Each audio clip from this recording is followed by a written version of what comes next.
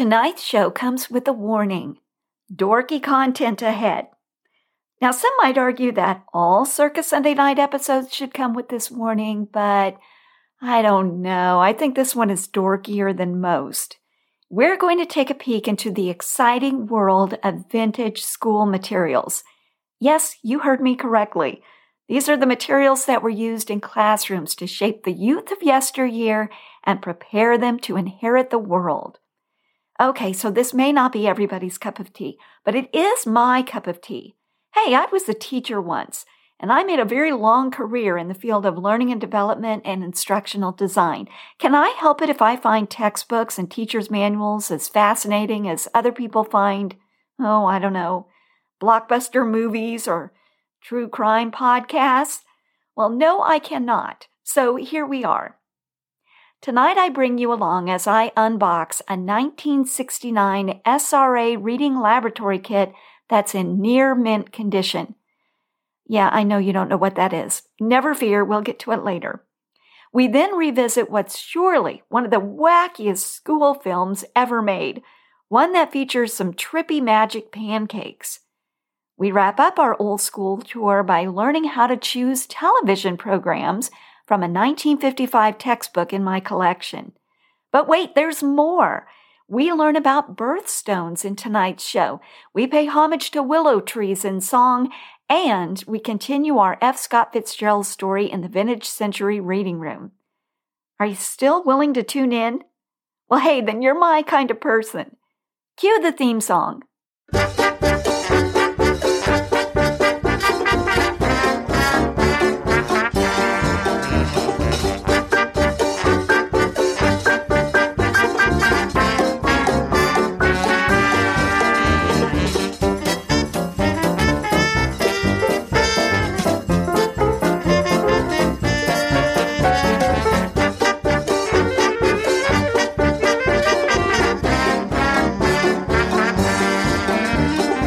Hi there, this is Jennifer Passarello from Circa19XX.com. Welcome to Circa Sunday Night.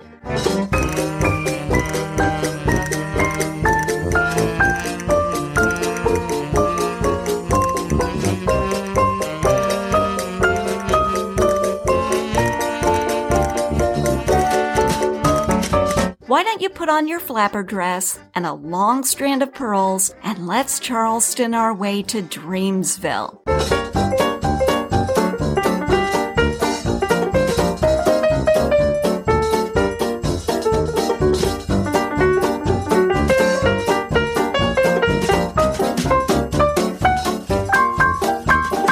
Hey, this show is the cure for insomnia.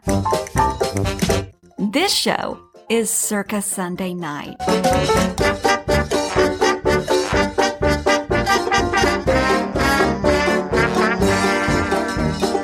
Greetings to you. I'm so glad you're here. How was your weekend? I'll tell you what, I've been a little bit stressed. I needed this weekend to recover. Olive was really sick this week. She had pancreatitis, and if you've got a dog and your dog has had pancreatitis, you know that is a rather messy illness. I'll kind of leave it right there, but you can use your imagination. There was a lot of cleanup associated with this sickness. But of course, the worst part of it was the suffering. You don't want to see your little dog suffer. And then the next worst thing was the medication. So giving pills to a dog is always a challenge, but when your dog has no appetite, and therefore you can't, hide a pill in a hot dog or something like that because they have no interest in the hot dogs, that's when things get pretty grisly. So there were a few wrestling matches, when a dog won't take a pill and you have to force that pill. Oh, it's bad. I just hate that so much. You have to open their jaw and you have to cram that pill down their little throat. And oh, I hate that. There were some wrestling matches with me and Olive, and she ended up traumatized. I ended up in tears. It was just a bad situation. But things are looking up now. She's eating. She's taking her pills like a charm. And life goes on.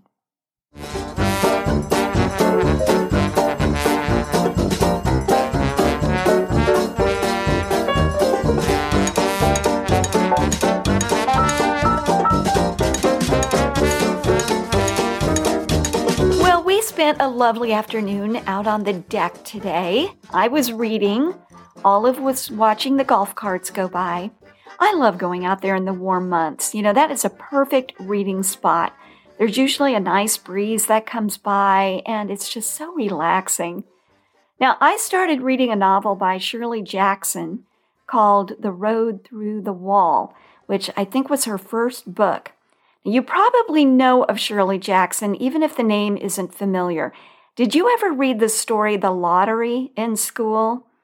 If so, I bet you remember it. This is the one about the idyllic little community that has a lottery, and the winner in air quotes, gets to be stoned to death by their neighbors. Yeah, that's the one. Remember that one? That is often anthologized in textbooks because, of course, kids would be fascinated with that story. But anyway, she's the one that wrote that. But she also wrote other stories as well. I think she wrote around 200 stories. She wrote a handful of novels. One of those novels that you've probably heard, or maybe you've seen the movie, because I think there's been a couple of versions of this book on film, The Haunting of Hill House. She wrote that. And she also wrote what is probably the weirdest novel I've ever read. It's a book called We Have Always Lived in the Castle. It's actually really good, but it's unbelievably strange. It's about a young girl who may or may not have poisoned her parents, her aunt, and her little brother. I mean, it's a truly weird book. I think it might have been made into a movie within the last few years. It seems to me I saw some sort of an advertisement or something for a film version. Well, I'm not really interested in seeing the film. The book was enough for me, but I will say that book is worth a read if you're interested in something really different, maybe something for Halloween as we get closer to the Halloween holiday. Well, Library of America came out with a nice 2-volume set of Shirley Jackson's collected works, and that arrived from Amazon the other day, so I'm diving in. That's what I was reading out on my deck.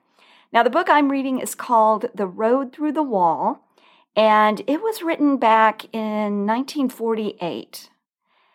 Anyway, I'm going to miss my little deck and my little patio when the cool fall weather blows in. Going out there is kind of like having a little vacation here at home. By the way, the Farmer's Almanac is predicting a harsh winter for Missouri. Great. Really looking forward to that. Now, how accurate is the Farmer's Almanac? Does anybody know? I have no idea, but I think they're supposed to be pretty accurate, right? I mean, the almanac has been around for a long time, so there must be something to it. Well, anyway, I hope they're wrong this time around.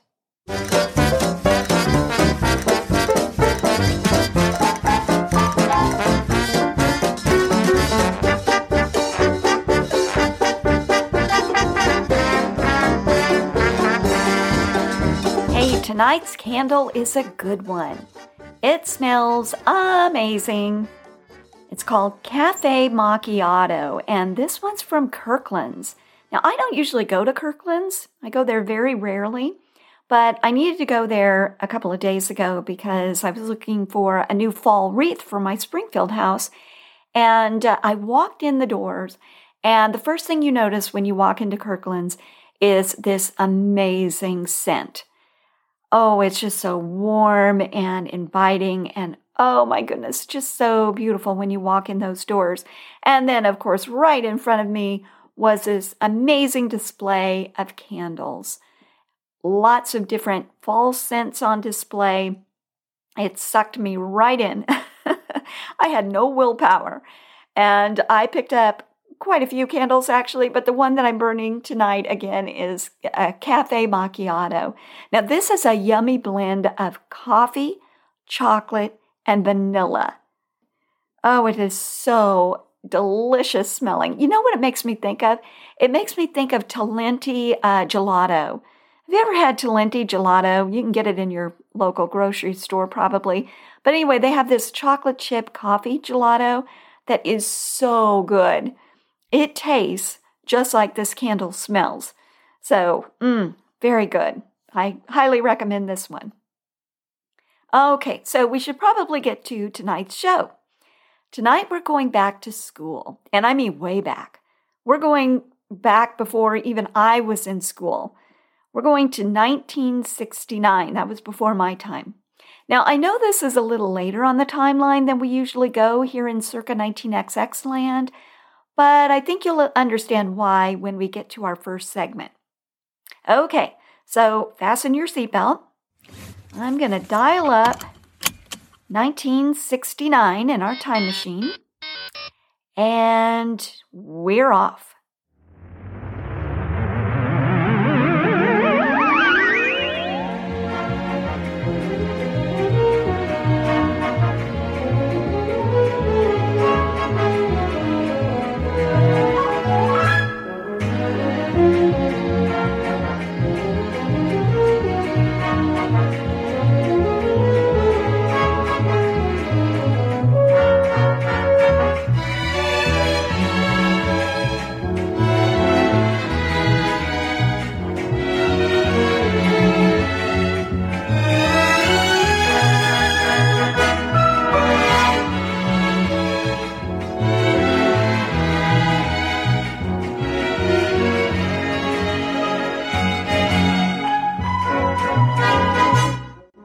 You've heard me talk about my love for antiques and antiquing many times on this show, and that might lead you to believe that I'm an inveterate collector, or worse, a hoarder.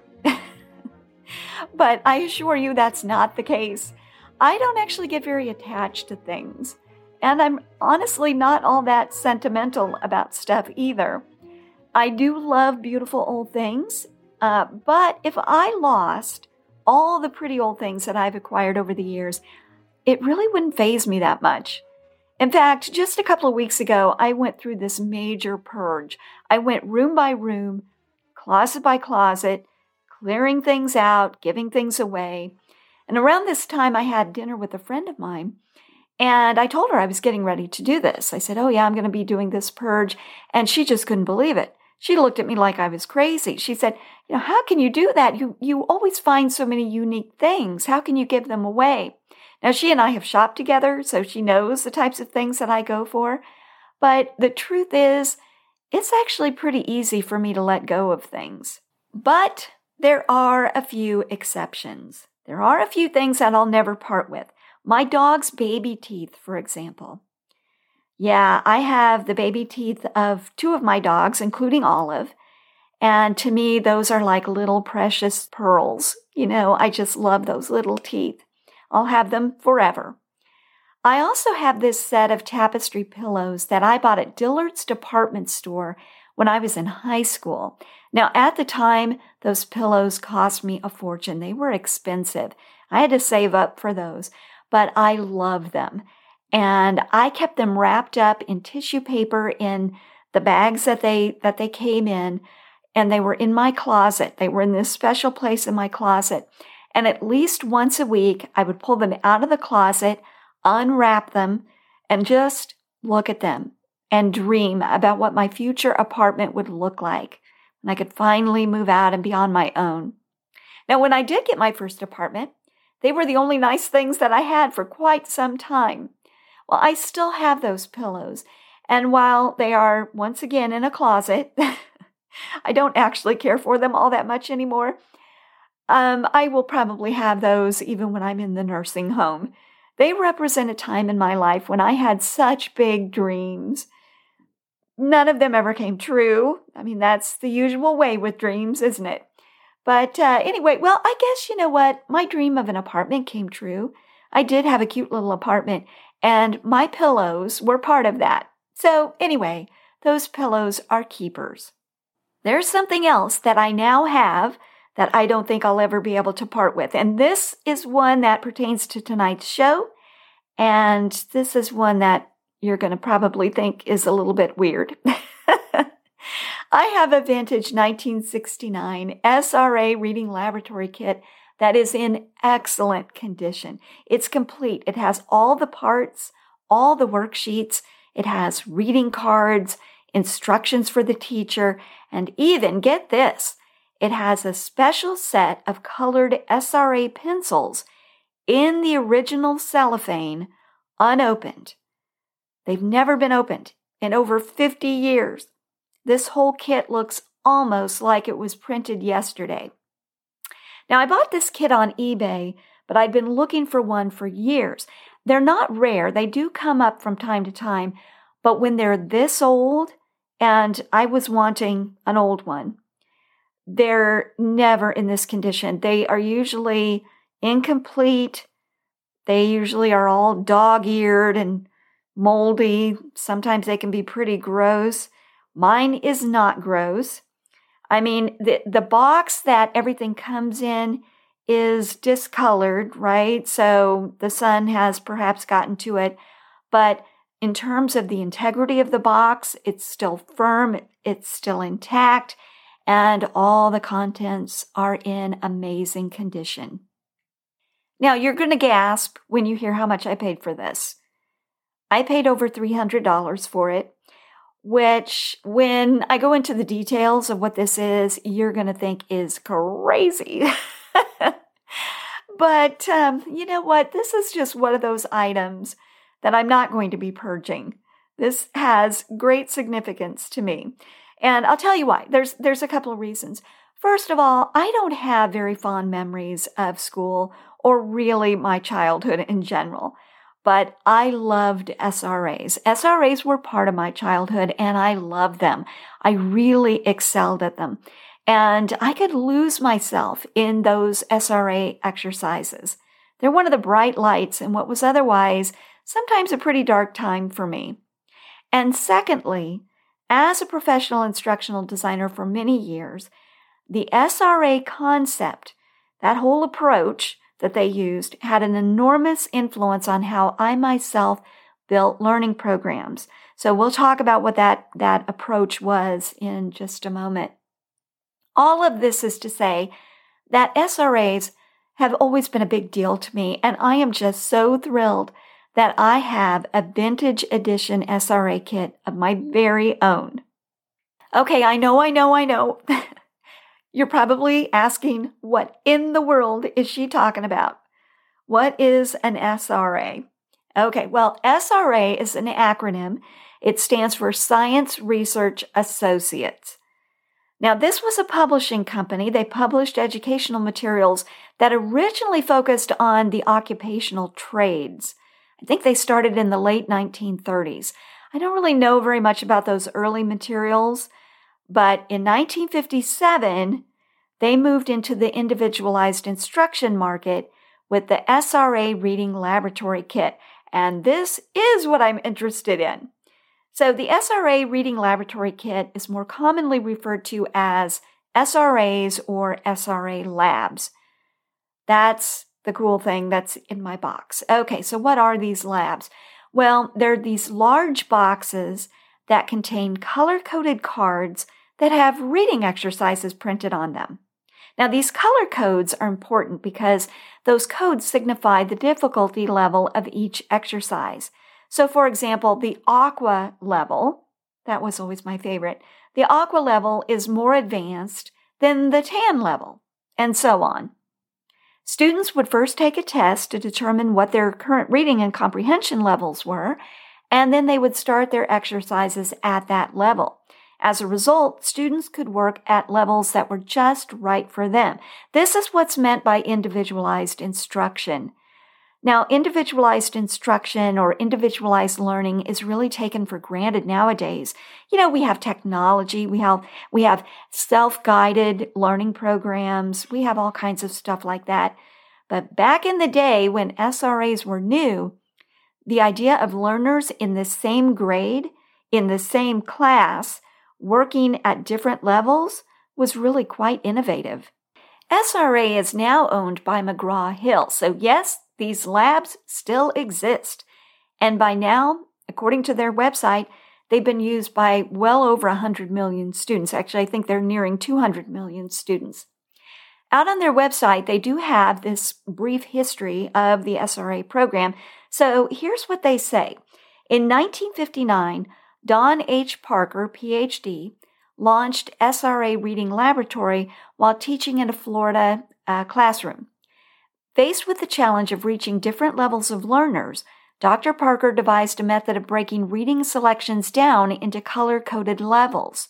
Students began reading at an appropriate reading level and worked upward through increasingly challenging content. Oh, and here's a quote from Dr. Parker.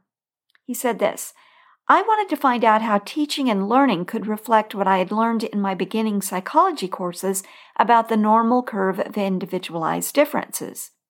I wanted somehow to individualize instruction. But how? One teacher for every child? Well, tell that to the taxpayers. No, it had to be done with one teacher and 30 or 40 kids. I kept asking myself, how? Well, I'll tell you how. I'm going to take you to my 4th grade classroom so you can see little Jennifer at work on her SRAs. Now, this would have been back in the 1970s. Let me do the math here really quickly in my head. Okay, this would have been 1978. Oh, goodness. That seems like so long ago. But anyway, if I'm remembering correctly, and I'm probably not, but I'm thinking that the SRA time was right after lunch. So picture it. It's late in the school year.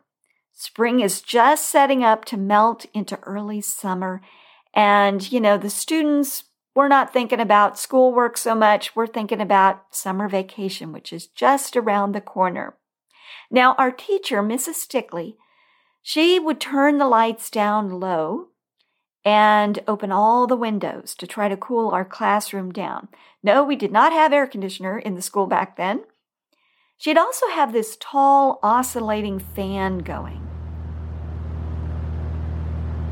Oh, I remember this so clearly. Now, we're getting very sleepy now, aren't we? But school doesn't let out until 3:20 in the afternoon, so we're not going to be free for a couple of hours yet. As I said, it's time for SRAs. Now, Mrs. Stickley kept the SRA box. This is that box containing all the materials that we need to do our reading exercises at the front of the room beside her desk. There were actually a lot of things in the box, but what we students were focused on were the SRA cards. Actually, these were called power builders, and they were folded in half to form, these little folder type things. Now, on the front of the folder, there was always an illustration that corresponded to the story or the article that was printed on the inside.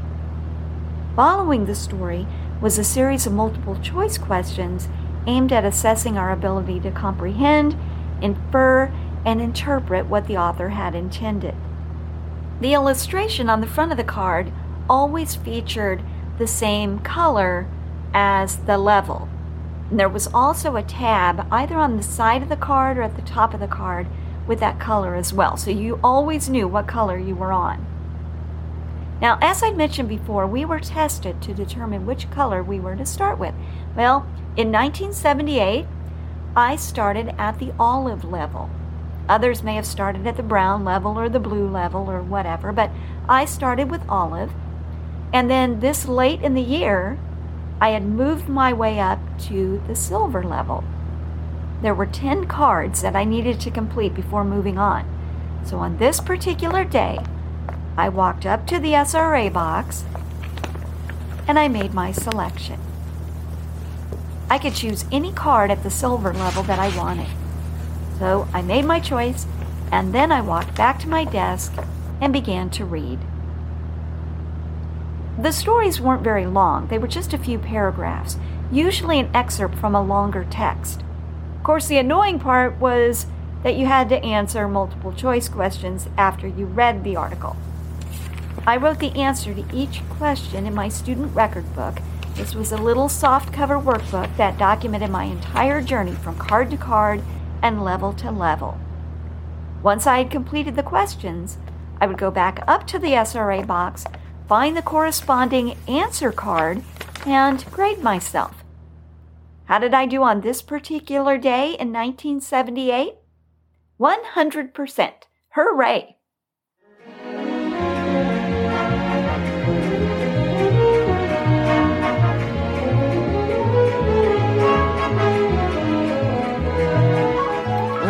come back to the present day now and check out my awesome SRA lab from eBay.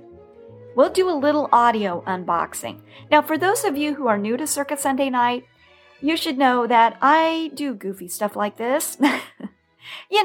Present information that's really very visual, but do it through an audio-only podcast. Yeah, this is definitely not what the really good podcasters would do, but it is what I do. So here we go.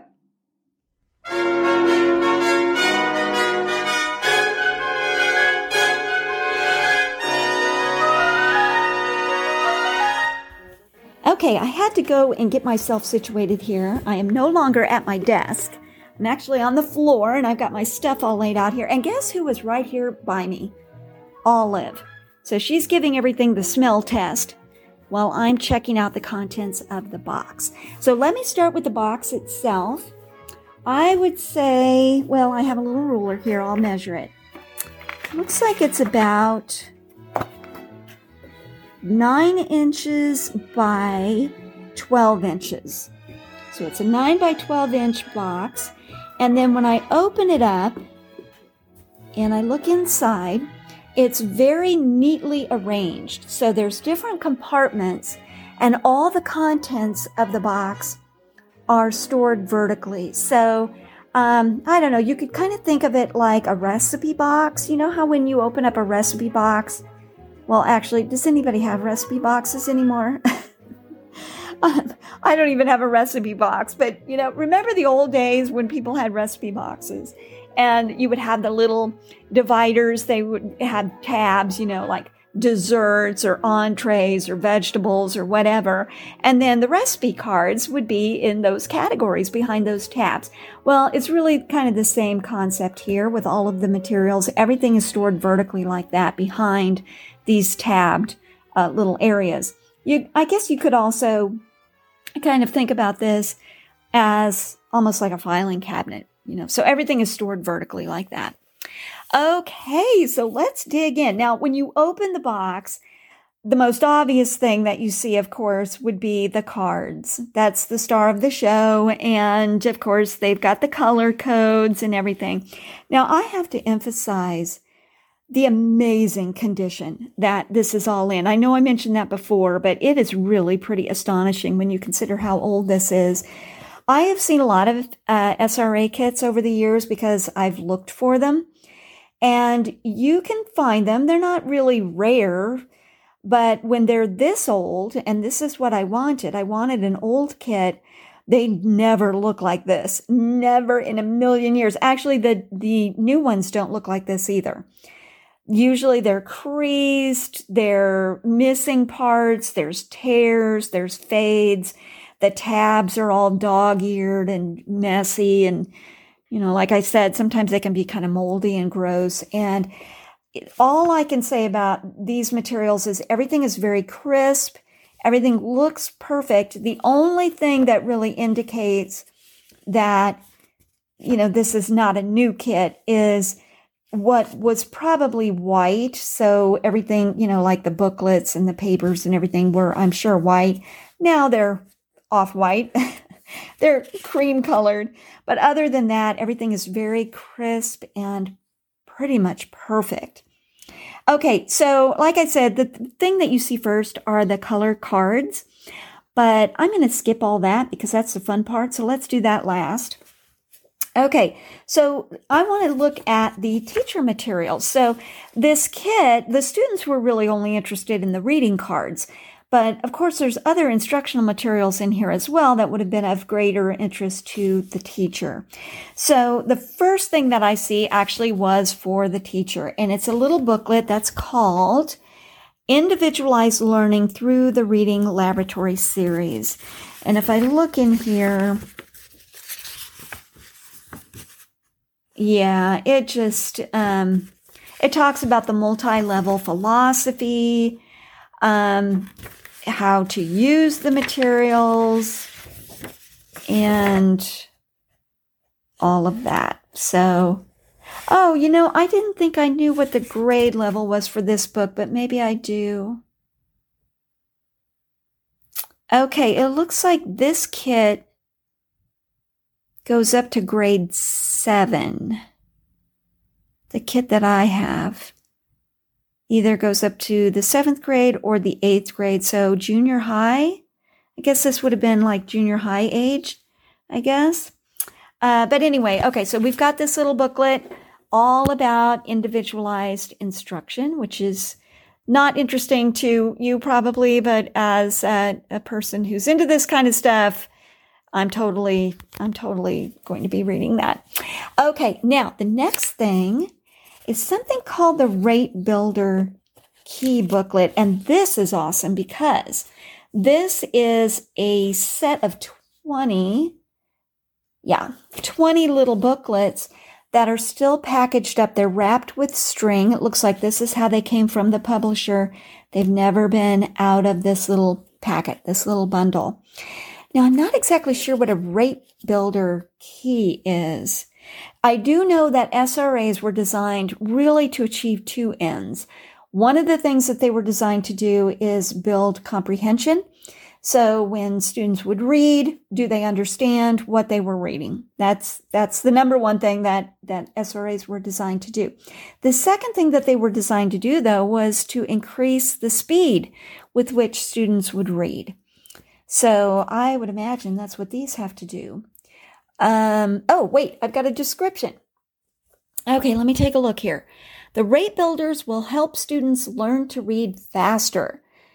They will also help them keep attention on what they're reading so that they can understand it better. They'll use the Rate Builder Key Booklet to correct their own work. Still not entirely sure how they work. But I don't remember these. I'm sure I used them when I was a student, but I just don't remember them. Okay, well, moving on. Oh, now this is super cool. Okay, this is one of the more important little items here in the book. This is the student record book. This is the book where the student would write their answers to all the questions on the SRA cards. Now, it does look like there's some other things in this book. Yeah, there's some self-assessment questionnaires, some other tests and graphs and charts and that kind of thing. So there's a questionnaire on how well do you study.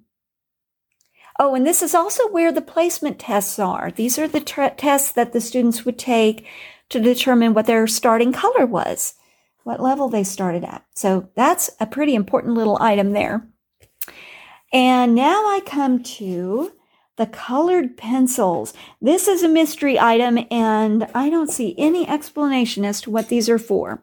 So I have 2 packets unopened in the cellophane. They're SRA pencils. And you can see the cellophane on the back has yellowed, but it's still intact.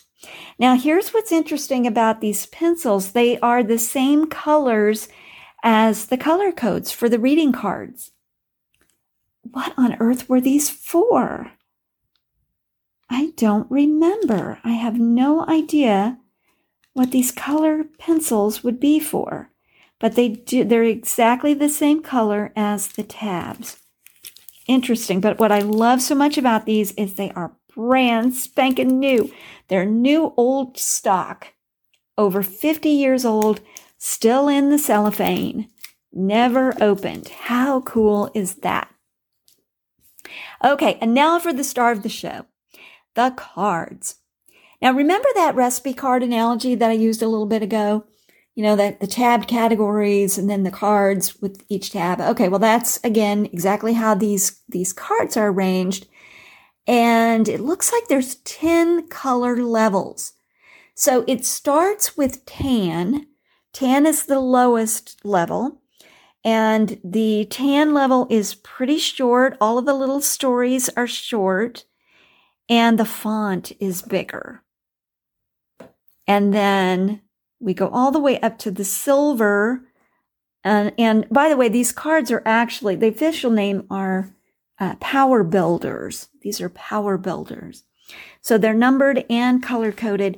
And the silver ones, those are the most advanced. Those have a small font, and those look like pretty much what I would read, what adults would read. So we kind of go the gamut here. There are 10 levels. So we have the tan level: brown, red, orange, gold, olive, green, aqua, blue, and then silver. Now I have to say, I think that these kits have different colors because I remember violet. I remember there being a violet level, and I don't have a violet level here. So I don't know. Now, aqua, I know, was always in these SRA kits, or at least that's what I remember, but I don't know. I'm not sure how those color codes were arranged from one box to the next. Okay, so that is a rundown of my box. Now, there are some other things. There are there's more rate builder exercises. Those are cards as well. But the things that I'm most interested in are these power builders. And so, of course, we have to try this out, don't we? I want to pick a card. And now, like I said, the upper levels are pretty advanced. And I want to do one that's short. So I think I'm going to go for the lowest level. And that would be tan. And how about this one? This one looks kind of cute. It's called Hats Off by Ruth Pope. Yeah, let's do this one. Okay, this is card number 4 in the tan level. And on the front of the card is this cartoon drawing of a king and some knights. And of course, all the illustration is in tan to correspond with the level, the color level. Okay, so get your pencils ready because, yeah, I'm going to test you on this. The king was sad, and he had a right to be. His people just did not show him the proper respect. No one ever rolled out a red carpet before him. No one bowed in front of his throne. Why, not one man took off his hat when the king passed by. The king knew why. The truth was, he was not a very good king. He tried to be, but things just did not work out right. Once he led the army to war. They got lost. Once he moved the royal treasure to a safer place. Well, he never did remember where. Once he even lost the key to his own castle. He did not want this to be known. He tried to sneak through a window, but then he got stuck. The king sighed. "Oh, I try so hard," he said. "The people should be a little bit grateful.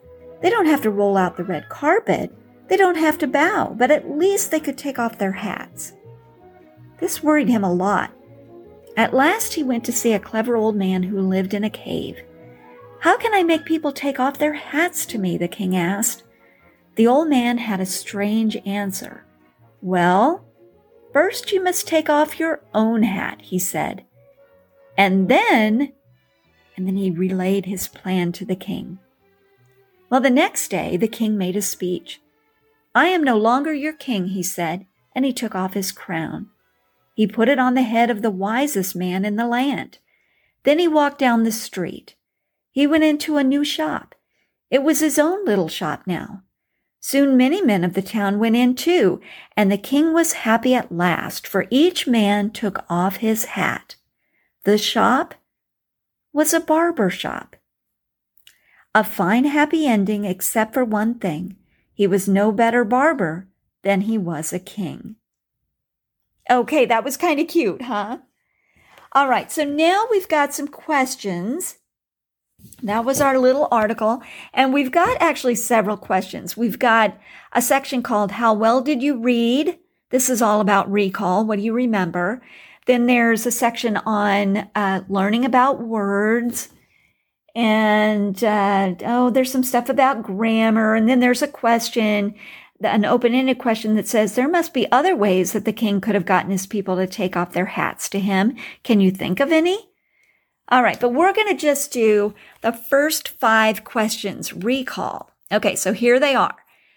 Number 1, the king was sad because he was not A, loved, B, respected, or C, feared. 2. The king gave up his throne because A, an old man told him to, B, his people forced him to, or C, his wife asked him to. 3. The king opened a barber shop so that men would have to A, talk to him, B, be nice to him, or C, take off their hats to him. 4. The king gave his crown to the A, best fighter in the land, B, wisest man in the land, or C, biggest man in the land. 5. The king turned out to be A, a good barber, B, a wise barber, or C, a bad barber.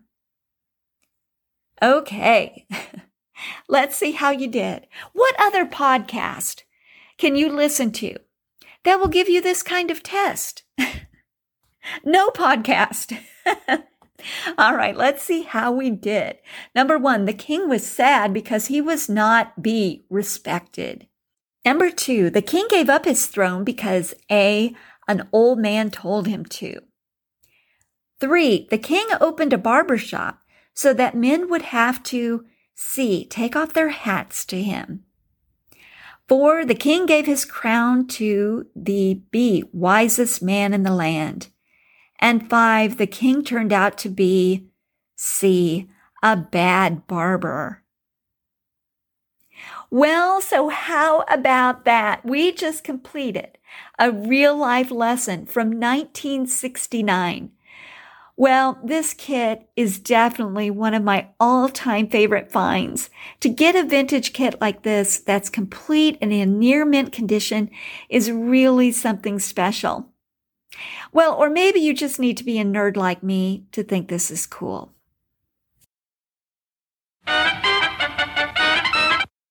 And now for something really different. You know I don't like to venture through time after 1964. I've already mentioned that tonight, but we're already in 1969. So before we leave it, and while we're on the topic of school, let's make one more stop. And this stop is one of the strangest early grade school experiences thousands of American school children ever had. Now, I think what I'm about to talk about is a uniquely American experience. SRAs, while those were developed in the U.S., they were also used abroad. So I know schools in the U.K. use them. Maybe they still do. I don't know. But this next thing, I'm not sure, but I think this was just for us here in the U.S. I have 2 words for you. Magic pancakes. Does that stir up any memories? If you were in grade school in the U.S. in the 1970s, it almost certainly does. In 1969, a short film entitled Winter of the Witch was produced by Parents Magazine and distributed to grade schools. This movie was shown in schools year after year, and by the time I was in school, it was such a staple that the older kids knew all the dialogue by heart. There was something mesmerizing about this film, and something about it was very emblematic about the late 60s. It had this psychedelic quality. Basically, the story is people eat pancakes, and they experience through these pancakes this incredible euphoria. They even see spots before their eyes. Yeah, this was a film shown in school for years. Why? Who knows? It remains a mystery to this day. Okay, so let's take a look at the story. There's a single mom and her little boy, and I'm going to call the little boy Nick, because I think his name is Nick or Nicky or Nicholas or something like that. But anyway, there's a single mom, her little boy, we'll call him Nick. They decide to leave the big city and make a fresh start by getting a home in a small town.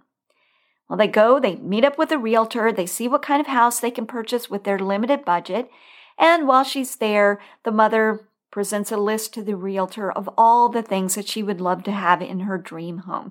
She wants plenty of space, Lots of light, lots of storage. She would love a big fireplace, that kind of thing.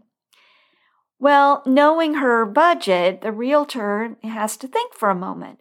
But then all of a sudden, the light bulb comes on. He remembers a property that he thinks may be just perfect for her, and he offers her this amazing deal. He has a mansion with 20 rooms and a fireplace. She gets kind of excited about this idea, but then, reality sets in and she has to remind him of her budget. But he says, hey, no worries, I can make you an unbelievable offer. He tells her that she can have the property for $400. Well, goodness, what can she do? She can't turn that down. So she takes the offer and she leaves with the keys. Well, the realtor's delighted. He's literally jumping up and down. He calls his business partner with the amazing news. The old haunted mansion, of course, right? The mansion is haunted, that they've been trying to unload for years, is finally off their hands. Well, when we cut to the next scene, we see that the boy and his mother have arrived at the house, and it's not looking very good. It's pretty dilapidated. It's full of trash. There is some furniture in there, but it's all jumbled up. There's lots of cobwebs, and they're looking around the space, just wondering, how are we going to ever fix this up? How are we going to make this livable?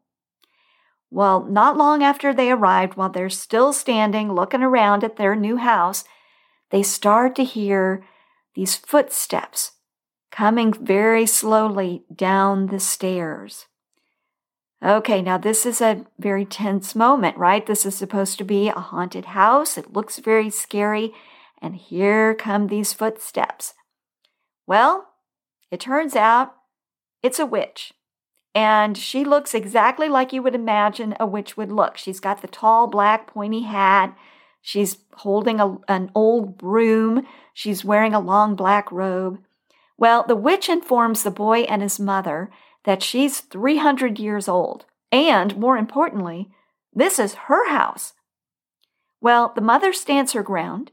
She explains that they had just purchased the house, that it belongs to them now, and that they don't want any trouble.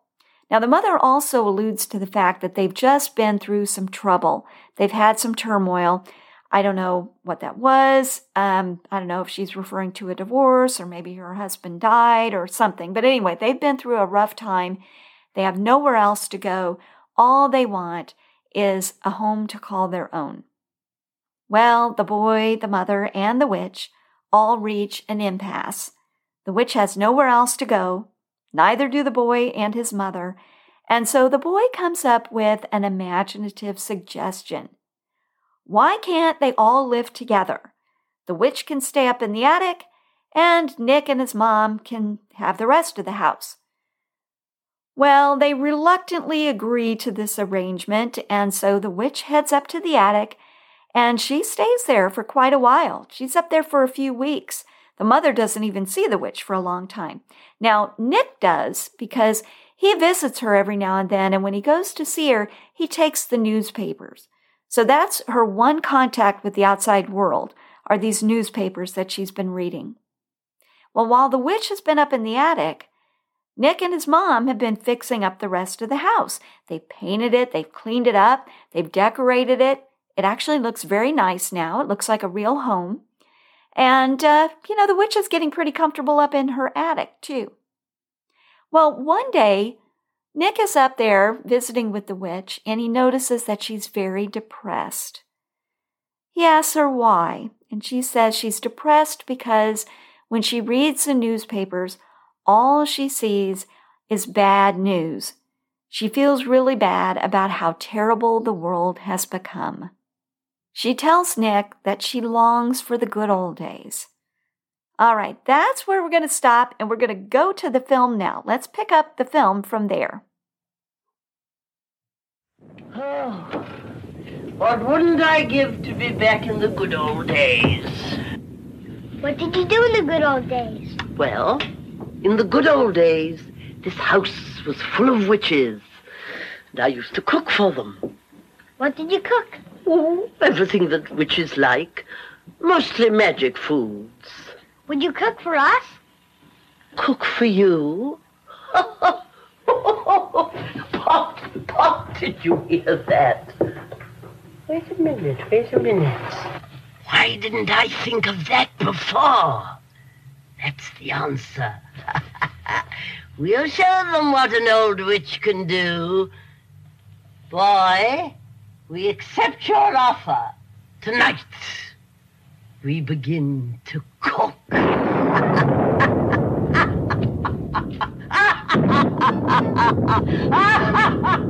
And so all that night, the old witch worked hard, cooking up a strange brew in a big black pot. The witch is at her brew all night, and finally when it's morning, she's ready to do the big reveal. Now, Nick has fallen asleep in the kitchen, so she's going to wake him up, and when she introduces her magic pancakes, she says something that I find pretty disturbing as an adult watching this film. Wake up. Wake up, boy. What? I've finished. I've made my magic specialty. Great, what is it? Pancakes! Blueberry pancakes. But all that work for pancakes. They're not just pancakes. They're the final solution to the unhappiness problem. Go on, try some. Yeah, she calls these pancakes and their psychedelic qualities the final solution to the unhappiness problem. Yeah, that's right. Finding true happiness is just a matter of ingesting the right substances. No, that couldn't be more wrong. Oh, this explains so much about my generation. Anyway, the boy has tasted these magic pancakes, and we'll listen into his reaction in a moment, but there's a couple of things you should know. This is the part of the film that is seared into everyone's memory. When people eat the pancakes, two things happen. First, we hear these crazy horns play like this, or like this. And then the other thing that happens is we see all these colored dots that pop on and off the screen. Yes, it's very trippy. Okay, so remember, the boy has just popped a fork full of pancakes into his mouth. Wow. They're magic pancakes. They make people happy. What's going on here? Pancakes, Mommy. Magic pancakes. What? I've been cooking. Making a mess is more like it. You try some, it'll do you good.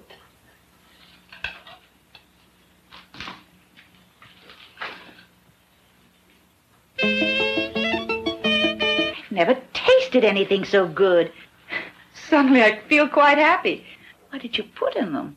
That, my good woman, must remain my secret. But they are happiness pancakes, guaranteed to make people happy. Even the meanest and happiest people. One bite, and they're not unhappy anymore. I just reversed an old recipe.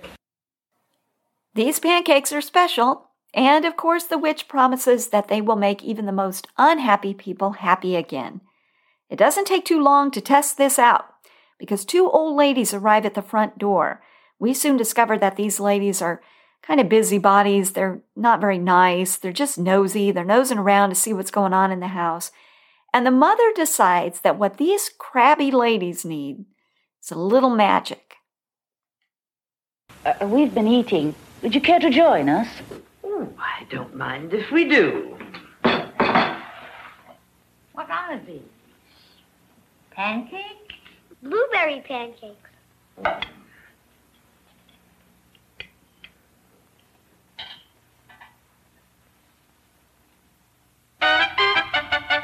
Not bad. Rather good. Very good. Marvelous. Extraordinary. Ambrosia. Best food I've ever eaten. Are you happy? Happy.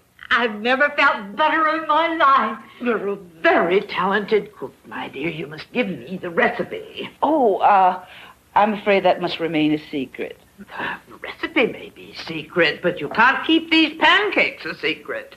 We don't intend to. We plan to open a pancake parlor. Wow. So on the spot, the mother decides to open up a pancake parlor.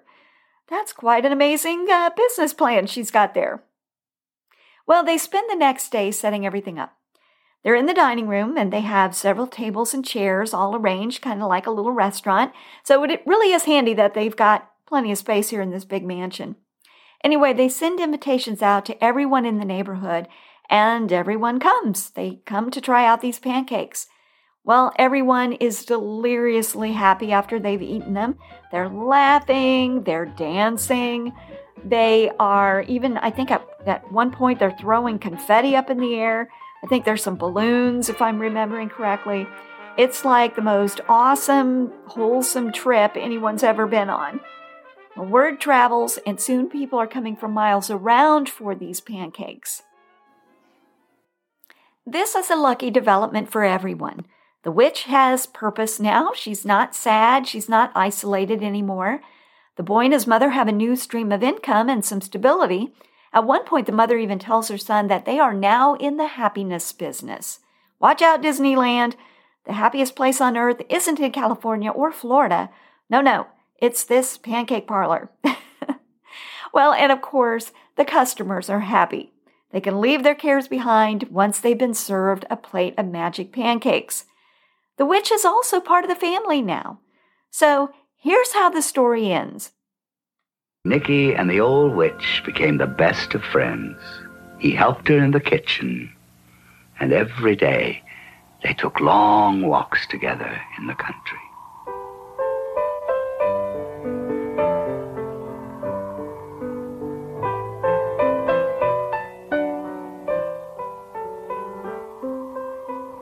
Before we met you, were you a good witch or a bad witch? Bad witch. Very bad. But that's very good for a witch. See, in those days, people needed a little scaring now and then. But times have changed. People are already scared. They need something they can believe in. And I've given them something to believe in. The goodness of the pancake. Watch. Watch how people are eating my pancake. They're all happy. Some of them are happy for the first time in their lives. And you're happy. Your mother's happy. The house is happy. And when people are happy, then they want to make other people happy. Someday, when everyone is happy, then I'm going to start scaring them again. Kind of a disturbing message again here. The witch says she gave the people something to believe in. Pancakes. That's pretty wild. I don't want to believe in pancakes. But anyway, this short film is only about 25 minutes in length. And like I said, it was shown year after year in school. No one seems to be clear on where the educational value in this film is. But you know what? When I was a kid, I didn't care about the educational value. I loved this film at the time, and so did everyone I knew. There was something about it that really cranked up our imaginations. And of course, we liked the break from the lessons and, that kind of thing. But unlike the many other films that were shown in school, this is the one that people remember. The New York Times even had an article about this film back in 2011. And I love this article because I think it really captures this crazy phenomenon that is this film. I'm going to read you an excerpt of this article, and let's see, what's it called? Something About a Witch. 1969 film touches a generation, and this is written by Jennifer Mendelsohn. Again, New York Times, 2011. For years, Scott Murdoch was haunted by a cinematic image fluttering at the periphery of his memory. It involved a witch. She was serving pancakes, and there were lots of colorful bubbles floating over the screen. Well, he couldn't shake the vision from his mind, yet he had no idea where it came from. "Everybody I asked about it thought I was nuts," said Mr. Murdoch, a 41-year-old computer programmer in Kansas City, Missouri. Well, he wasn't alone. In Madison, Wisconsin, Ann Imig, a 37-year-old humorist, had a similarly unsettling memory. "I would ask people, 'Don't you remember that movie with the witch and the magical blueberry pancakes?'" she recalled. "And they'd say, 'No, Ann, you're high.'" Repeated queries, and for some, years of online sleuthing, confirmed that the film is real. It's a 1969 short entitled Winter of the Witch. The film, now easy to track down on the internet, is being discovered by a generation of adults with a fervor more typically associated with locating a long-lost relative than a kiddie movie. Based on a 1963 children's picture book called Old Black Witch, the movie stars Anna Strasberg. She was the wife of the late Lee Strasberg of method acting fame. She played a single mother who moves with her son into a country house that's haunted by a witch. The witch is played by the velvet-voiced Hermione Gingold. The witch turns out to have a handy knack for cooking pancakes that make people instantly happy, as illustrated by a blast of circus music and a colorful burst of bubbles crudely superimposed on the screen. The first project of Parents Magazine Films and producer Thomas Sand, Winter of the Witch was distributed by the Learning Corporation of America to schools nationwide, though just what its educational message was supposed to be is unclear to its many fans. Countless thousands of students watched it on old-fashioned projectors in gyms and libraries and auditoriums. For many, it was a favorite rainy day activity or a Halloween treat. By all rights, the quirky little production should have faded away, just like the quaintly dated turtlenecks and the headscarves that it features. But something about Winter of the Witch burrowed its way into the consciousness of a subset of children who saw it, and it never left, leading many to search for it well into adulthood. "Those colored dots must have burned themselves into people's brains," wrote Gerald Herman, who directed the low-budget film for only $500 while a student at New York University. He now runs an art house cinema in Hanoi, Vietnam. Certainly the psychedelic dots make the movie all the more intriguing for grown-ups. "Well, it was obviously a drug film," proclaimed one viewer online. Another gleefully recalled the magic trippy pancakes and added, "What I love most about this movie is that somehow our teachers felt this was appropriate to show in school year after year." Mr. Herman, the director, dismissed the notion of any latent drug theme. "Magic food that gives people a rush and makes everyone happy," he joked. "Definitely an educational message there. But seriously, we didn't have any hidden agenda while making the movie. This was Parents Magazine, after all." Okay, well, so The Winter Witch is readily available out on YouTube, so I'll post links to the full film so you can watch it. I do suggest that you go out and watch the full film because it's just too much fun not to. I'm also going to post a link to the full New York Times article because I think it's pretty good too. Well, enjoy this blast from my past.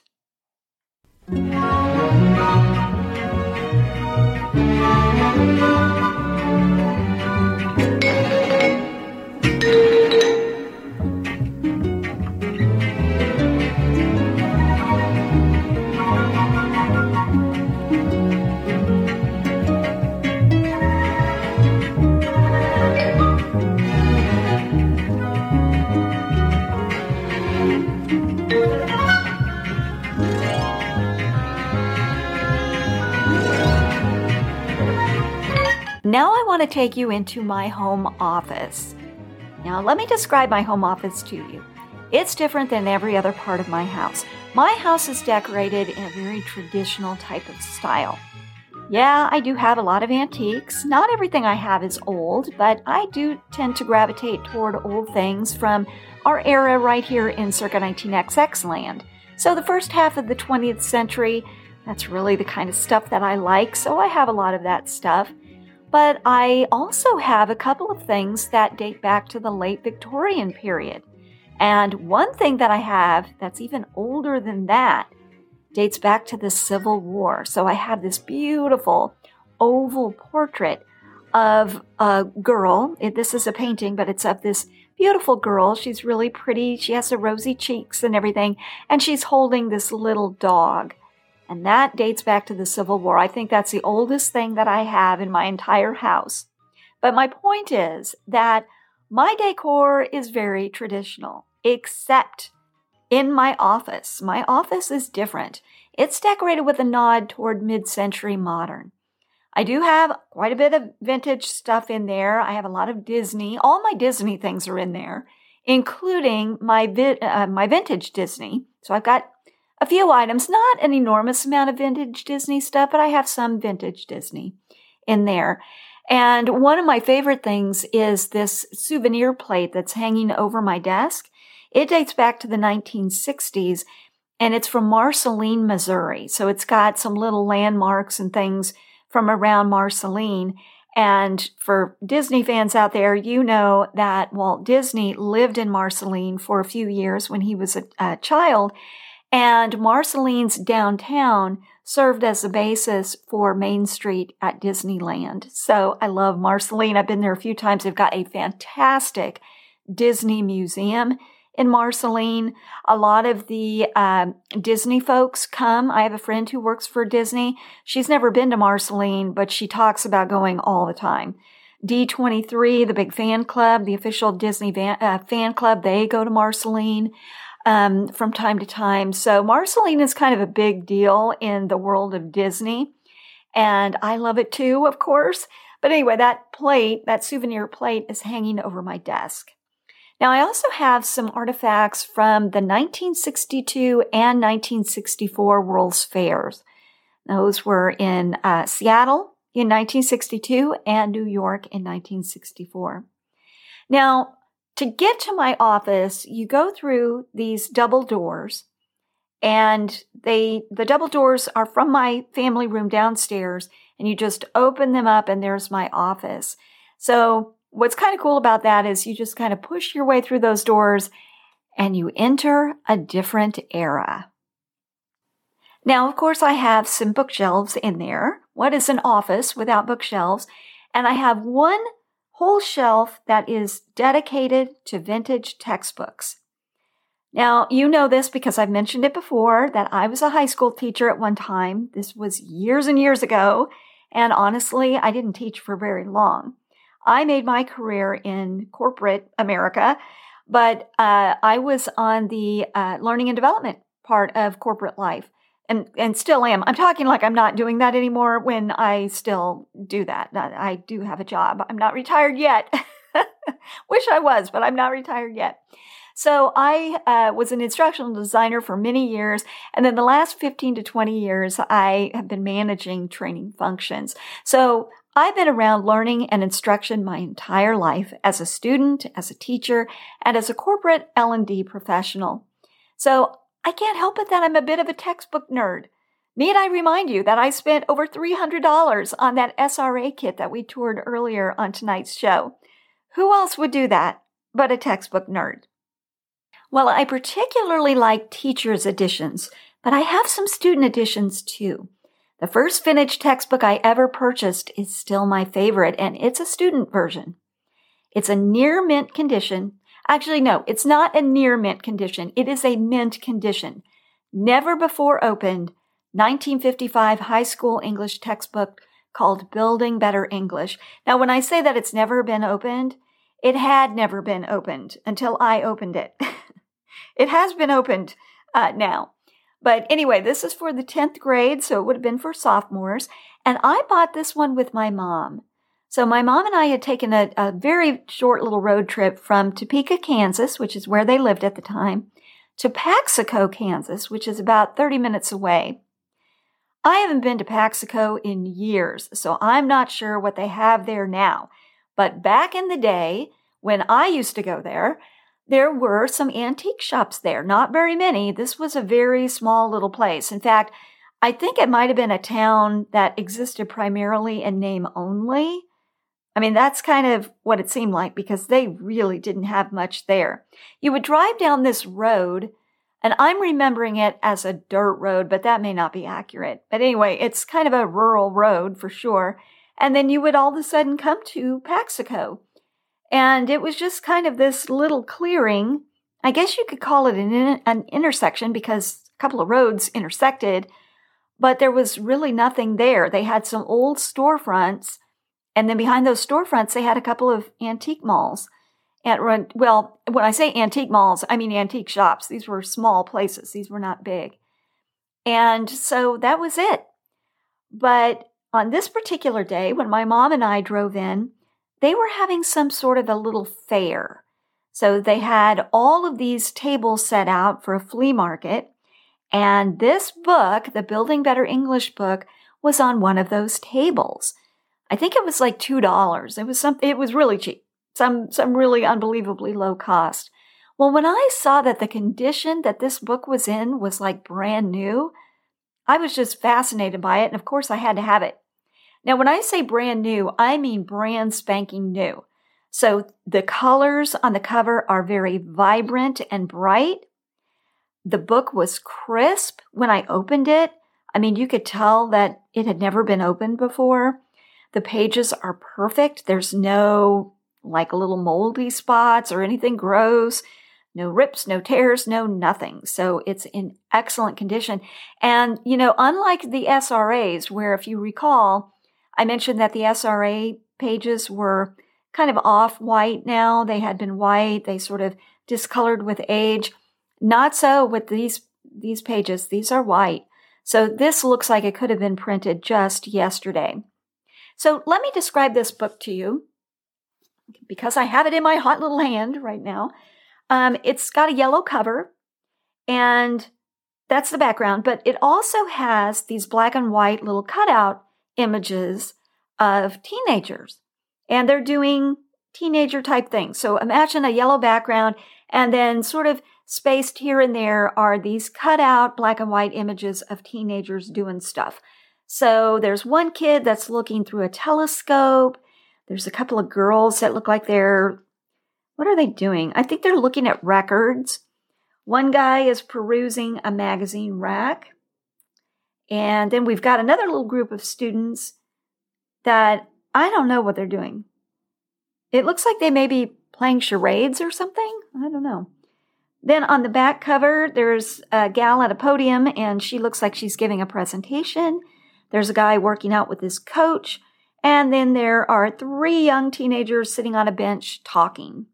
And what's funny is in every scene, there are textbooks lying around. So even if they're doing fun stuff, they've got their textbooks nearby, which I think is pretty fun. Now, what I love about these images is, they're from the 1950s. And so they're 50s fashions. So all the girls have these very long mid-calf skirts. They're wearing bobby socks and loafers. Some of them have ponytails. And then the boys also have dungarees or khakis that are rolled at the ankle.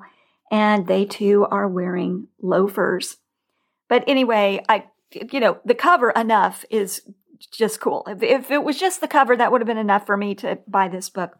But then on the inside, there's all kinds of really fabulous 1950s cartoon illustrations. And again, the colors are vibrant and perfect and so 1950s. It kind of has a little bit of that space age kind of feel to them. Okay, so let's take a little tour of this book. There are 4 sections, and then within each section there are several chapters. So let's take a look here. All right, section 1 is all about speaking and listening skills. Section 2 is about writing skills.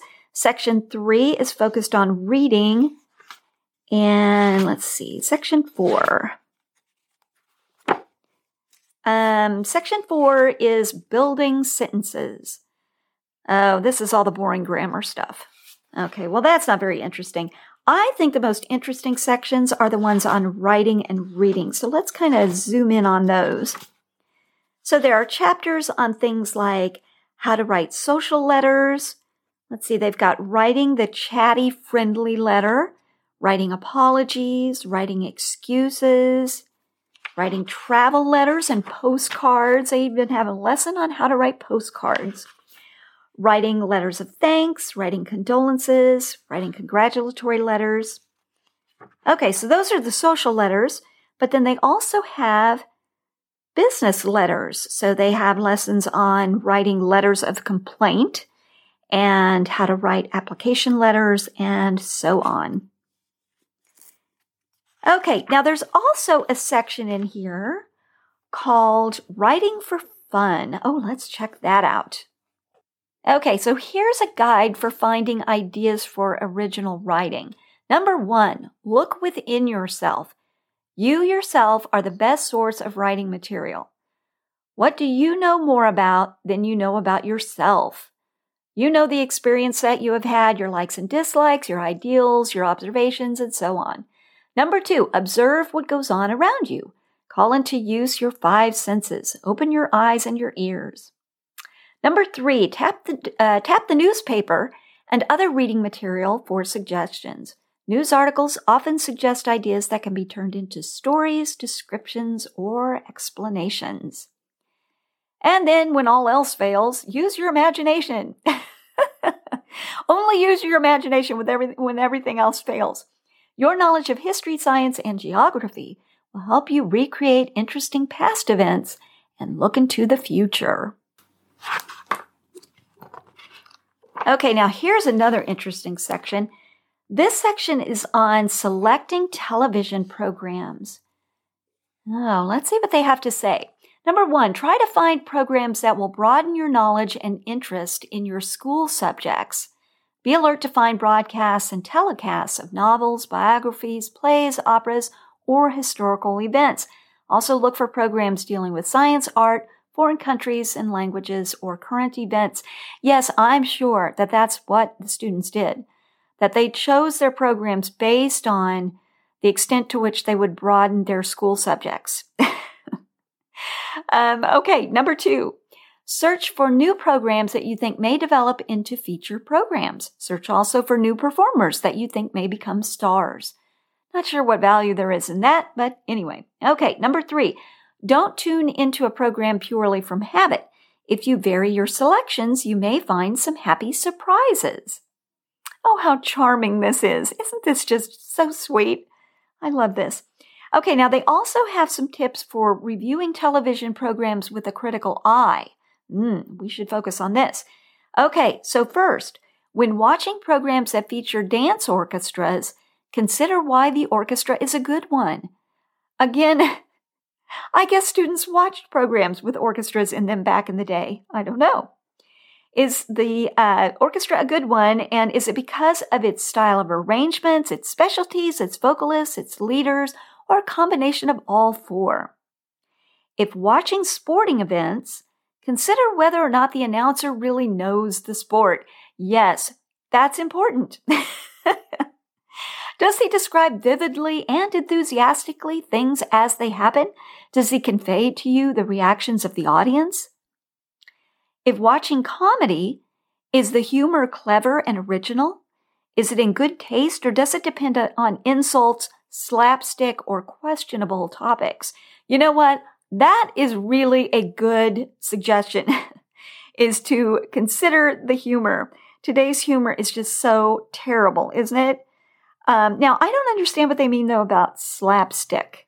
They seem to be feeling like that's kind of a negative in comedy. I'm not sure what the issue is there with that. But anyway, okay, one last item here. If watching classical music programs, do the orchestra and the conductor seem highly skilled? Do the announcer's comments help you to understand the music? Are the programs so selected and presented that they help you to appreciate classical music? Oh, now how about this? In all programs that you listen to, judge the sponsor's advertising. He's entitled to your attention. Interesting. He's entitled to your attention, especially so if his advertising is brief, appropriately placed, and moderate in tone. Wonder what moderate in tone means in advertising. Much advertising is entertaining and clever in itself. Recognize and condemn advertising that is too long, that disrupts the programs, or that is irritatingly loud. Oh my. Okay, now they also have some suggestions on how to evaluate motion pictures. Not all motion pictures are worthwhile. Some of them depict the lives of gangsters or notorious outlaws in a sympathetic way. Such pictures glamorize crime and make a hero of a criminal who in real life caused many innocent people to suffer. Other pictures appeal to or foster harmful prejudices. Still others give a young person false standards of living so that he becomes dissatisfied with his own home life, appearance, clothes, or friends. Now, you know what? That is pretty good advice. You know what that makes me think of is the whole HGTV sort of phenomenon where everybody watches HGTV and that has elevated the standards that we all have for our houses. So we see these beautiful homes on HGTV and then we look around at our own houses and they don't measure up. And so then we're really unhappy. So I think this is actually some pretty good advice that, make sure that you're not just watching shows that are giving you an unrealistic expectation of what life is supposed to be.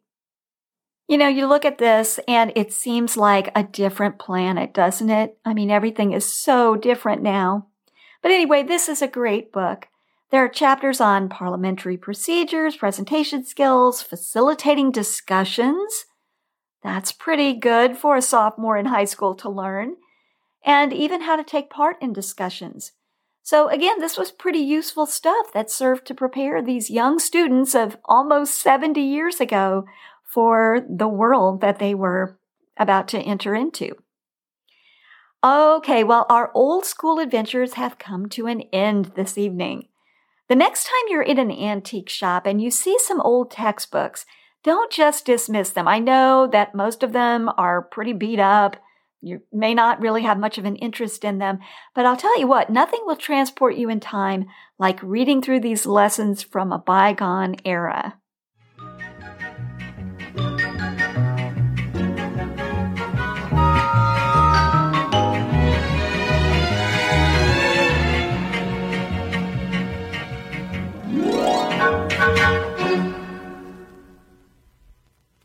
Hey, have you ever been curious about something and then looked it up on the internet and then you followed one link to another link to another link, and before you know it, you're down a rabbit hole and that rabbit hole takes you to kind of strange, unexpected places? Has that ever happened to you? That happens to me all the time.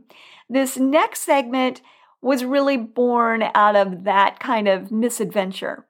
So earlier this week, I met a woman who was wearing the most beautiful garnet ring. Now, I am not a ring wearer. I don't even own a ring, but I love garnets. I think garnets are my favorite gemstone. Right before COVID came along, I was in Prague, and it was a work trip, but I had an opportunity to do some sightseeing and some shopping, and there were garnets everywhere, and different colors too. So I normally think of garnets as red, but I believe there were some green garnets there too, and they were just all so beautiful. I bought my niece a pair of earrings there, garnet earrings, and they're just the most perfect dark blood red color. Now, I know that sounds a little macabre, but that color is so deep and beautiful. I just love them. Anyway, I wanted to find out more information about garnets, so I Googled them, and then an hour later, I found myself on the gemsociety.org website reading all about birthstones. Yeah, how did that happen? I don't know. Well, garnet is a birthstone, so there's a clue right there as to how that happened. Now, did you know that while the concept of birthstones dates all the way back to biblical times, there wasn't really any consensus as to which stones would go with which month until 1912. It was that year that the National Association of Jewelers met and they officially standardized the list. So each month at that point had an agreed upon gemstone associated with it. Now, according to the International Gem Society, they say this: The list combined various customs that had evolved over time, while ensuring that the stones they chose would be practical for American jewelers to sell and promote in large quantities. It was then modified in 1952 by the Jewelry Industry Council of America, adding alexandrite to June, citrine to November, pink tourmaline to October, and zircon to December. Although the list has nearly remained the same since then, in 2002, the gem tanzanite was added to December stones, and just as recently as 2016, spinel was added to the month of August. So there are two birthstone lists. There's the traditional list, and I'm assuming that that's the one that dates back to 1912. So here's that traditional list. January, garnet. February, amethyst. March, bloodstone. What is bloodstone? I have no idea. April, diamond. May, emerald. June, pearl. July, ruby. August, sardonyx. Would that be onyx? I have no idea. September, sapphire. October, opal. November, topaz. And December, turquoise or lapis. Now here's the modern list. I think this is the one that we're more familiar with. January is garnet. February, amethyst. March is aquamarine, not bloodstone. So I know aquamarine for sure. April, diamond. May, emerald. June, alexandrite. July, ruby. August, peridot or spinel. September, sapphire. October, tourmaline. November, golden topaz or citrine. And December, blue zircon, blue topaz, or tanzanite. Okay, now you know how to shop for the upcoming holidays. You're welcome.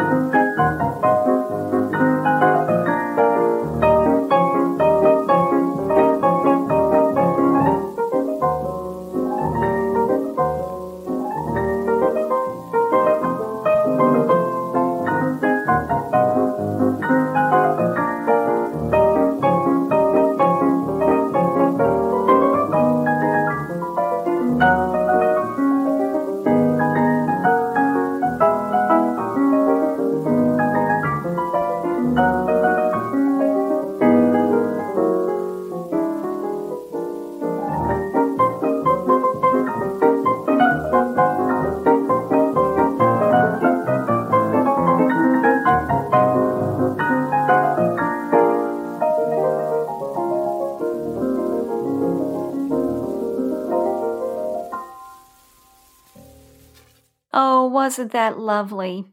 That was a 1933 recording of Edith Baker playing a song by Anne Ronell, Willow Weep for Me. I was thinking about this song yesterday, and I thought it would be perfect for our show. I went to a park for a long walk, and while I was on that walk, I saw the most beautiful thing. The walking trail that I was on wound around a small lake, and at one point along the trail, there was this little cluster of weeping willows, and their branches were drooping over the water. Oh, it was just so nice and so peaceful. Now, someone told me a long time ago that weeping willows are not great to plant in your yard because they die. They're not very hardy. That's what I heard. I don't remember who told me that. I don't know if it's even true, but I've just heard they're somewhat difficult to care for in the tree world. I don't know. But anyway, even so, I think that's my favorite tree. They're just so graceful and so beautiful. Well, every time I see weeping willows, I think of that beautiful song. My dad had introduced me to that song when I was still at home living with my parents. This is a melancholy little piece. There are lyrics to it, though I don't think I've ever heard this sung. Let's see, did Anne Ronell write the music and the lyrics? Scroll, scroll, scroll. Yes, she did. Yes, so she wrote the music and the lyrics. So let's take a look at these lyrics because like I said, this is kind of a sad little song. Willow, weep for me. Willow, weep for me. Bend your branches green along the stream that runs to sea. Listen to my plea. Listen, willow, weep for me. Gone my lover's dream, lovely summer dream. Gone and left me here to weep my tears into the stream. Sad as I can be, hear me, willow, and weep for me. Whisper to the wind to say that love has sinned, to leave my heart aching and making this moan. Murmur to the night to hide her starry light, so none will find me sighing and crying all alone. Well, okay, that's the first verse. Let's see if things pick up at all in the second verse. Weeping willow tree, weep in sympathy. I don't think so. I think this is still sad. Bend your branches down along the ground and cover me. When the shadows fall, bend, O willow, and weep for me, to leave my heart aching, making this moan, so none will find me sighing and crying all alone. Weeping willow tree, weep in sympathy. Bend your branches down along the ground and cover me. When the shadows fall, bend, O willow, and weep for me. Yes, a very sad little song. Now, the Edith Baker version is not the one that I knew. In fact, the first time I heard it was just the other day. And I have to say, I love that version. That was beautiful. Okay, but that's not the version that I knew. The version that I knew best was from 1955. So yes, the same year that our English textbook from earlier in the show was published. My dad gave me a CD called Clifford Brown with Strings, which, by the way, is one of the most beautiful and spectacular recordings you will ever hear.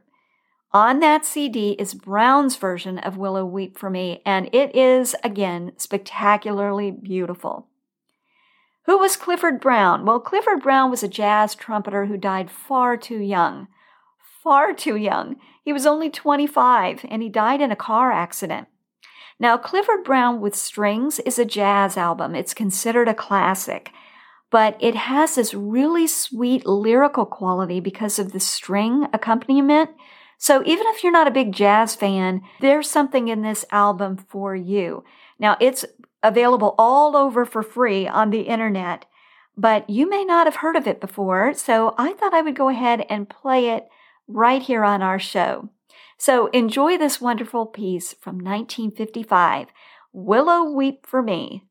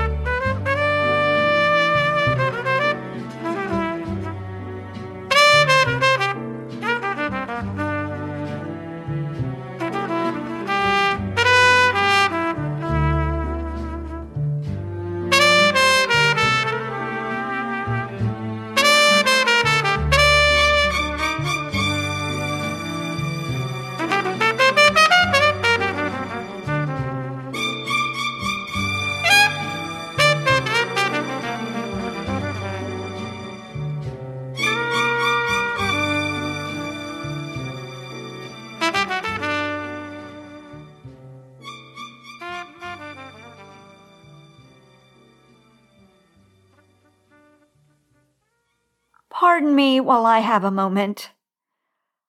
Oh, how lovely that is. Oh, that is such a beautiful, beautiful piece. I think I read somewhere that Clifford Brown only left us 4 years of recording. I mean, he did die very young. And what a tragedy, because he was fantastic.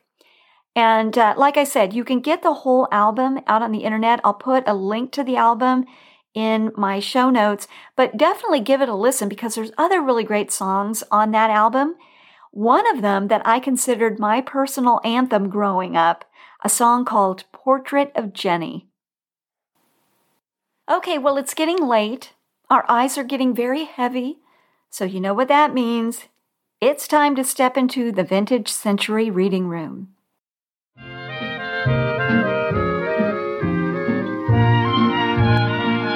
Close your eyes, rest your head on my shoulder and sleep. Close your eyes, and I will close mine.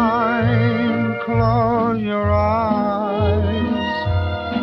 Let's pretend that we're both counting sheep. Close your eyes. Oh, this is divine. Music play. Something dreamy for dancing while we're here romancing. It's love's holiday, and love will be our guide. Close your eyes. When you open them, dear, I'll be near by your side. So won't you close your eyes?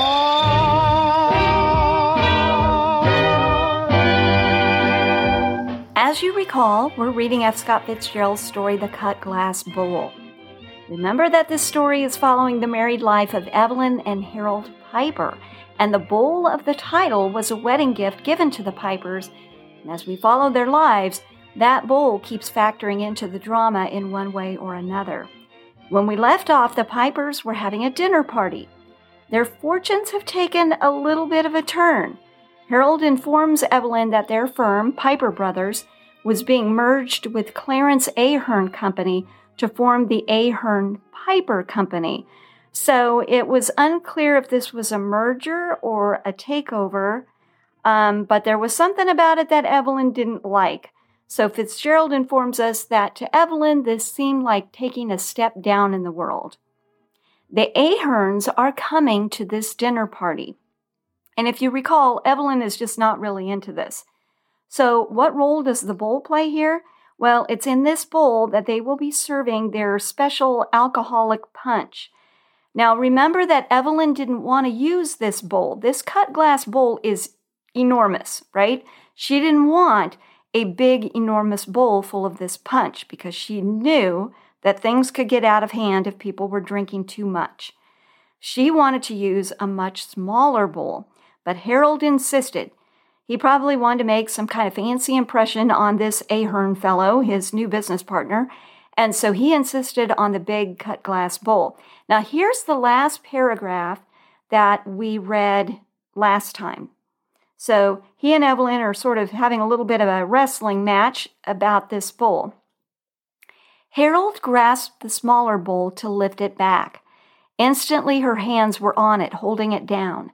There was a momentary struggle, and then with a little exasperated grunt, he raised his side, slipped it from her fingers, and carried it to the sideboard. She looked at him and tried to make her expression contemptuous, but he only laughed. Acknowledging her defeat, but disclaiming all future interest in the punch, she left the room. And now we're ready for part 3 of F. Scott Fitzgerald's The Cut Glass Bowl. Let's pick back up where we left off at the dinner party. At 7:30, her cheeks glowing and her high-piled hair gleaming with a suspicion of brilliantine, Evelyn descended the stairs. Mrs. Ahern, a little woman, concealing a slight nervousness under red hair and an extreme empire gown, greeted her volubly. Evelyn disliked her on the spot, but the husband she rather approved of. He had keen blue eyes and a natural gift of pleasing people that, might have made him socially had he not so obviously committed the blunder of marrying too early in his career. "I'm glad to know Piper's wife," he said simply. "It looks as though her husband and I are going to be seeing a lot of each other in the future."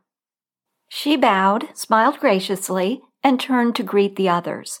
Milton Piper, Harold's quiet, unassertive younger brother, the two Lowrys, Jessie and Tom, Irene, her own unmarried sister, and finally Joe Ambler, a confirmed bachelor and Irene's perennial beau. Harold led the way into dinner.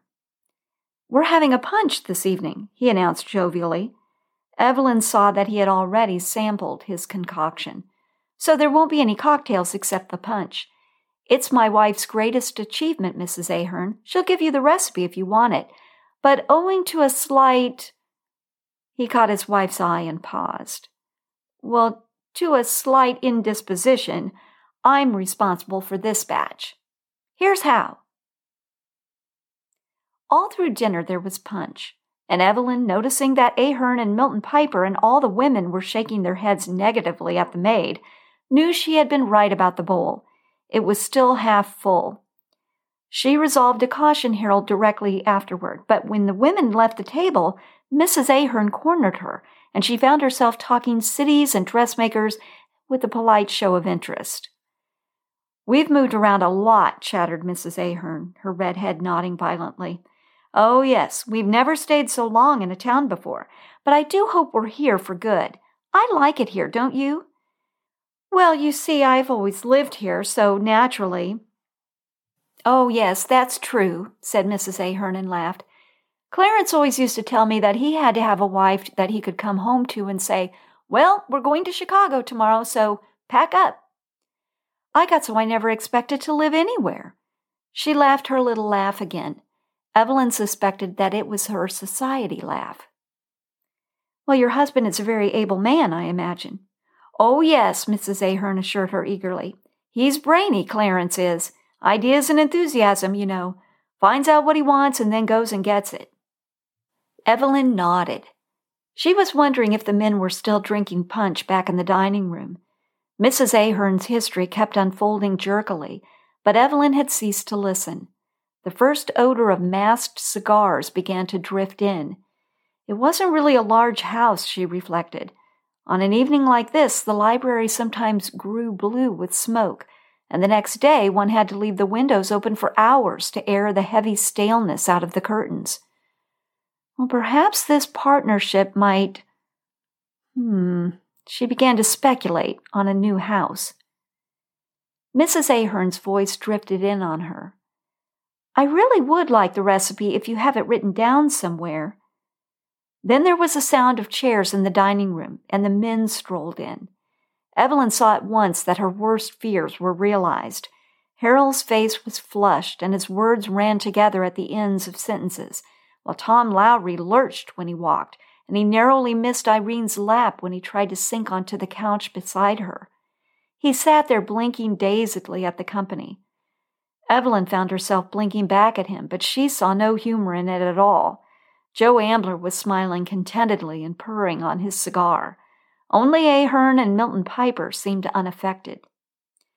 "It's a pretty fine town, Ahern," said Ambler. "You'll find that." "Oh, I have found it so," said Ahern pleasantly. "You find it more, Ahern," said Harold, nodding emphatically, "if I've anything to do with it." He soared into a eulogy of the city, and Evelyn wondered uncomfortably if it bored everyone else as much as it bored her. Apparently not. They were all listening attentively. Evelyn broke in at the first gap. "Where have you been living, Mr. Ahern?" she asked interestedly. Then she remembered that Mrs. Ahern had already told her, but it didn't matter. Harold mustn't talk so much. He was such an ass when he'd been drinking. But he plopped directly back in. "Tell you, Ahern, first you want to get a house up there on the hill. Get Stern House or Ridgeway House. Want to have it so people say, 'There's Ahern House.' Solid, you know, that's the effect it gives." Evelyn flushed. This didn't sound right at all. Still, Ahern didn't seem to notice anything amiss, and he only nodded gravely. "Have you been looking?" But her words trailed off as unheard as Harold's voice boomed on. Get a house. That's the start. Then you get to know people. Yes, it's a snobbish town at first toward outsiders, but not long after people know you. People like you.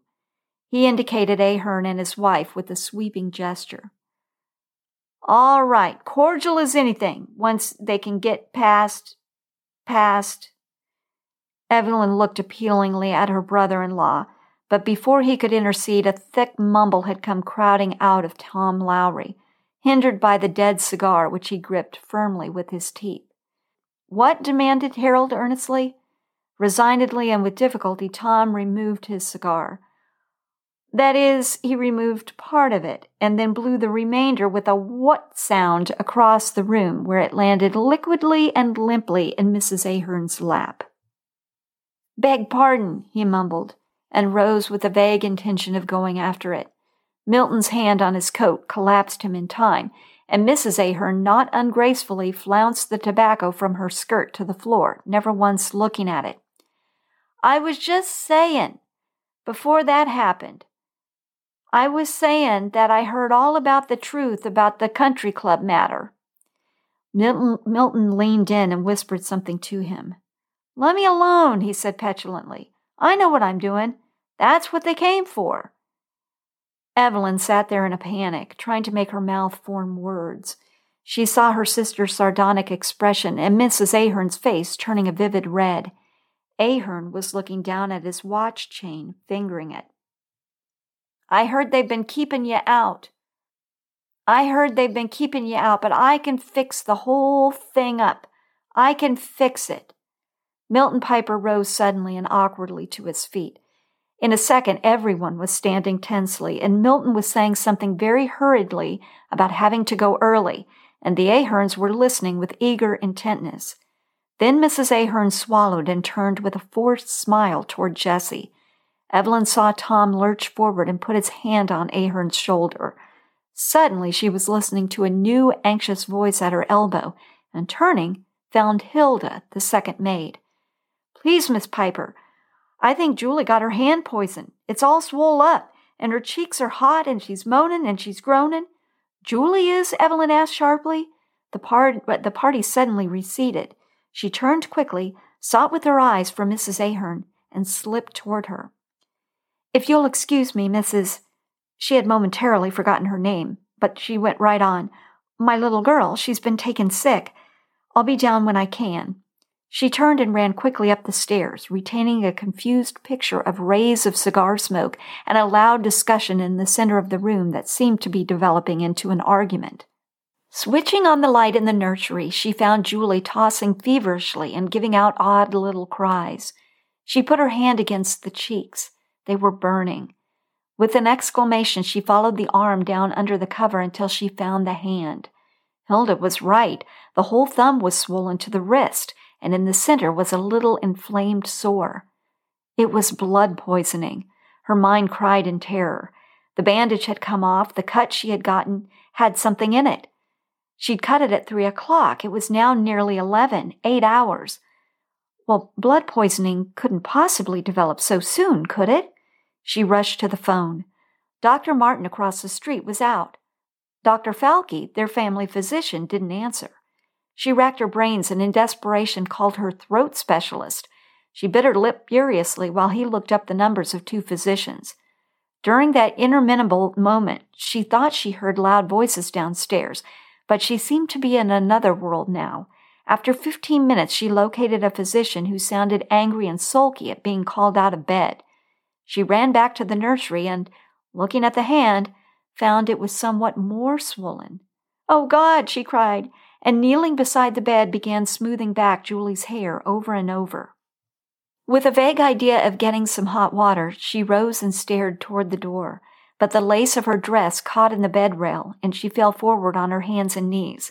She struggled up and jerked frantically at the lace. The bed moved and Julie groaned. Then more quietly, but with suddenly fumbling fingers, she found the pleat in front, tore the whole pannier completely off, and rushed from the room.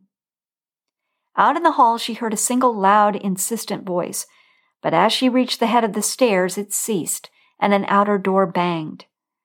The music room came into view, and only Harold and Milton were there, the former leaning against a chair, his face very pale, his collar open, and his mouth moving loosely. "What's the matter?"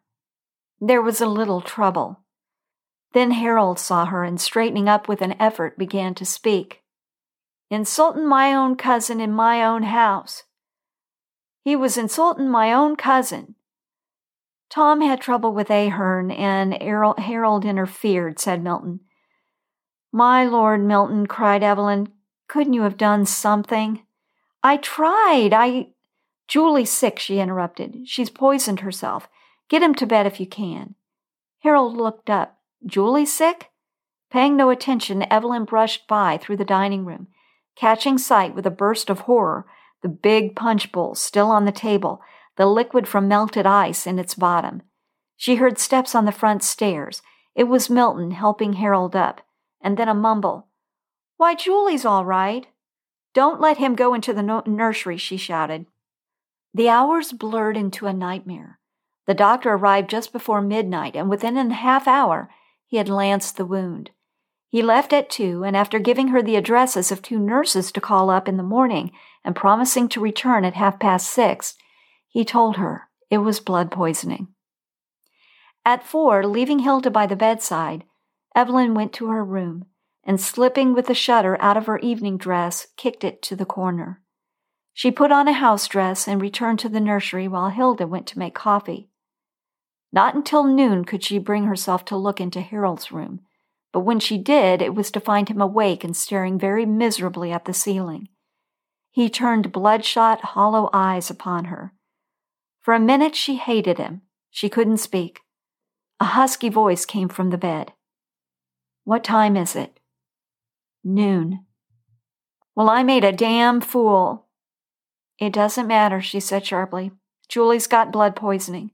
They think she may have to lose her hand." "What?" "She cut herself on that bowl." "Last night?" "Oh, what does it matter? She's got blood poisoning. Can't you hear?" He looked at her bewildered, sat halfway up in bed. "I'll get dressed," he said. Her anger subsided, and a great wave of weariness and pity for him rolled over her. After all, it was his trouble too. "Yes," she answered listlessly. "I suppose you'd better." Well, we had quite the drama at that dinner party, didn't we? Sounded like there was something going on with the country club. Maybe some discrimination there. Maybe they didn't want to let the Aherns into the country club. But there was also some drunkenness. There was some insults that were bandied about. A fight broke out. This is not a very promising start to a new business partnership. But then, of course, we've got the tragedy of Julie's little hand. And all of it, of course, had to do with that cursed cut glass bowl. How will this story ever wrap up? Well, we shall find out the next time in the Vintage Century Reading Room when we read the conclusion of F. Scott Fitzgerald's story. Well, that just about does it for tonight's show. I'm so glad you joined me tonight. I know all that old school stuff was weird and maybe it wasn't all that interesting, but I don't know, maybe our information that we provide on this show is never all that interesting. I don't know. But anyway, I'm glad you decided to hang around anyway. Well, I want you to have a really nice week. And remember that Friday will be here before we know it. When it's all over, I hope you'll come back and see me and Olive. We'll be right here. Bye for now.